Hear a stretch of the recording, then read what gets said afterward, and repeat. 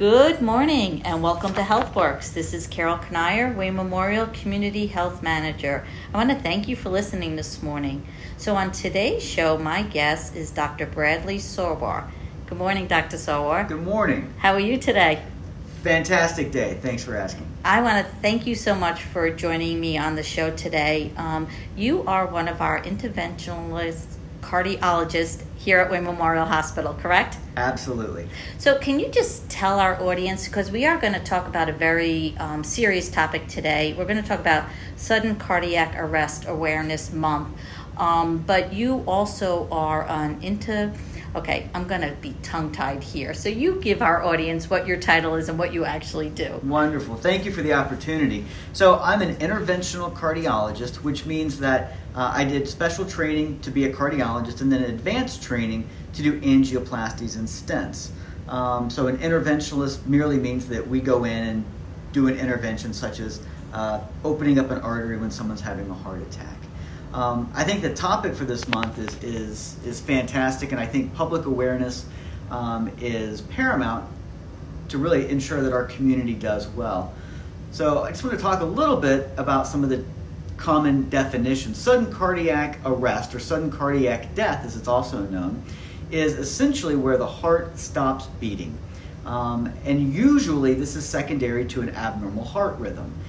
Now, a lot of times it's used incorrectly as a heart attack. People say a sudden heart attack. There is a difference. Heart attacks are when there is a blood clot or a blood vessel shuts down, impeding blood flow to the heart muscle.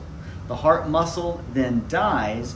Now, heart attack can cause sudden cardiac death. Sudden cardiac death is actually usually caused from an abnormal heart rhythm, such as ventricular fibrillation or pulseless ventricular tachycardia, that can arise from a lot of different conditions. A heart attack is the number one cause for sudden cardiac arrest, but there are others. Some people are born with genetic conditions. Some people have other inheritable conditions where their heart electrical system isn't quite normal, and they're at increased risk for these sudden events. Some people have weakened heart muscles, whether it's from a heart attack or from other causes such as long-standing high blood pressure, diabetes, viral infections, etc. But the heart muscle is weakened. And when the heart muscle is weakened, it is at an increased risk for having these abnormal heart rhythms, such as ventricular fibrillation. This is very common. As a matter of fact, cardiac death in the United States is still the leading cause of death.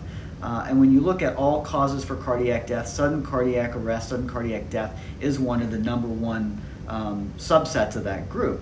CDC recently stated that last year there was between 180 and 250,000 people subsiding from sudden cardiac death. Wow. It's very common. Mm-hmm. And I think awareness is the key. People that have a sudden cardiac arrest immediately lose consciousness, and if therapy is quick, people do very, very well. As a matter of fact, if therapy can be initiated within the first minute, they have over a 90% success rate of surviving. The longer it takes for people to receive therapies, the less well they do. Every minute, you lose about 10% survival rate.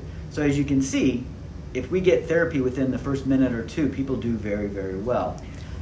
Can I ask you then, so quick response is really important, right? Absolutely. And so when someone just automatically passes out, because that's one of the symptoms or the signs, right? You have that sudden passing out. Correct. What can someone do for that? Because I know oftentimes, on the TV shows and stuff, they check their pulse, they check their heart rate. Absolutely. But right. what things can a community member do if a doctor's not available? So thanks for asking. The best thing that everyone can do is take a basic CPR class. Basic life support, BLS, is it goes over basic use of CPR as well as how to use a defibrillator. We see them in the grocery stores, we see them at sporting events. They're a lot of times positioned near fire extinguishers, and people don't really know what they are. Those AEDs, or automated external defibrillators, are there for treatment of sudden cardiac death. You apply the pads to the patient, turn it on, and essentially it will tell you what to do. But shocking that patient from an abnormal heart rhythm back into a normal rhythm is life-saving. And the more people out in our community that know how to use these devices and know how to do CPR, the better our community is going to do. Matter of fact, this is not something that's rare. This is something that we see on a regular basis. Without giving any specific names, Right. We have, recently a patient that was out on the lake enjoying a nice afternoon with her family, and she dropped. And she had sudden cardiac arrest. Ultimately, hers was caused from a heart attack, but she's alive and with us today because people nearby, trained in basic life support, were present. They assessed her, they saw she didn't have a pulse, they actually had a defibrillator, they were able to apply that and use it and save her life. They took a little bit of time to get her off the lake into the ambulance and brought her over here, but as soon as they did, because they started CPR and because they had a defibrillator, she's alive with us today. Right, and again, it's just a matter of, finding that resources, learning about that resources, and, doing the what needs to be done at that time, quick reaction. Now, do you see more males or females? Like, is there, because you talked about some risk factors and things like that. So, great question. We see this in all age groups. We see this in both genders. We see this in athletes as well as people that are sedentary. There are multiple reasons for sudden cardiac arrest. I think what's most important is that each individual person speaks with their primary care provider and see what is their risk for sudden cardiac arrest. If you're at an increased risk for sudden cardiac death, referring to one of our cardiology colleagues in the area, myself or our partners here, we're more than happy to go over your risk individually. Some of the things that we see, some of the risk factors that we look for, obviously are presence of underlying heart disease. So those that have had previous stents, have had heart attacks in the past, are at an increased risk. People that have weakened heart muscles, people that have family members, parents, grandparents that have had weakened heart muscles are at an increased risk. There's conditions called hypertrophic cardiomyopathy that is not incredibly uncommon that can increase the risk. Obviously, we've heard a lot about myocarditis, especially with COVID in the community. I was going to ask that. Myocarditis is an inflammation of the heart muscle. It's not related to a blocked artery, but it can make the heart muscle function weak, and because of that, it increases the likelihood of these abnormal rhythms from popping up that can cause you to have an event. Drug use is not uncommon in most communities, but there are certain drugs that will increase the risk. There are increased risk in people that are on specific antibiotics even. It can affect the electrical system of your heart in a way that it does what's called prolonging the QT interval, that if that interval on your EKG is prolonged, it can increase the likelihood of this rhythm from occurring. So these are all things that we look for. We do EKGs, we do assessments, talk about your family history. All these things that are pretty routine do have a significant impact, because if we can identify those that are at increased risk, there are a lot of things that we can do to help prevent it. Right, and this day and age, there's no one that needs to go untreated. Correct. Here we know at Wayne Memorial Hospital and our Wayne Memorial Community Health Centers, we have primary care services all around the area, and you mentioned that to start there. If someone, yearly physicals, which some people are somewhat lacking now because of COVID, they're afraid. And then from there, if their primary doctor feels the need, they can send them to our Wayne Memorial Physician Specialty Group, which you're a part of, correct? With our cardiology group. Sure are. We are so glad to have you on staff and to be part of our team, really. The information that you're bringing today is so important. What about lifestyle changes overall? Like, what recommendations do you have for that? I think the most important thing is that people keep health in their forethought. Obviously, the more aware you are of your overall risk for any kind of medical issue, whether it's smoking cessation, whether it's diet, weight loss, control of your diabetes. I think focusing more on a well-balanced, healthy lifestyle is huge. Stress reduction, dealing with the stressors of everyday life has a huge negative impact. And really sitting down and taking a few moments a day to focus on your own personal well-being will pay off in dividends.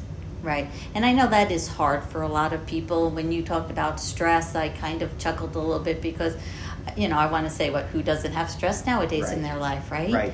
But that is definitely a risk factor in reducing that stress. However, even if it's just mindful breathing and just putting yourself in the corner and having quiet time to help reduce those stress levels. Right. That can really, really help someone, correct? We see, absolutely. We have patients all the time, and people are busy. And patients notoriously will tell me on a day-to-day basis, doc, that sounds great, but who has time to exercise? Who has time to sit and relax for a few minutes?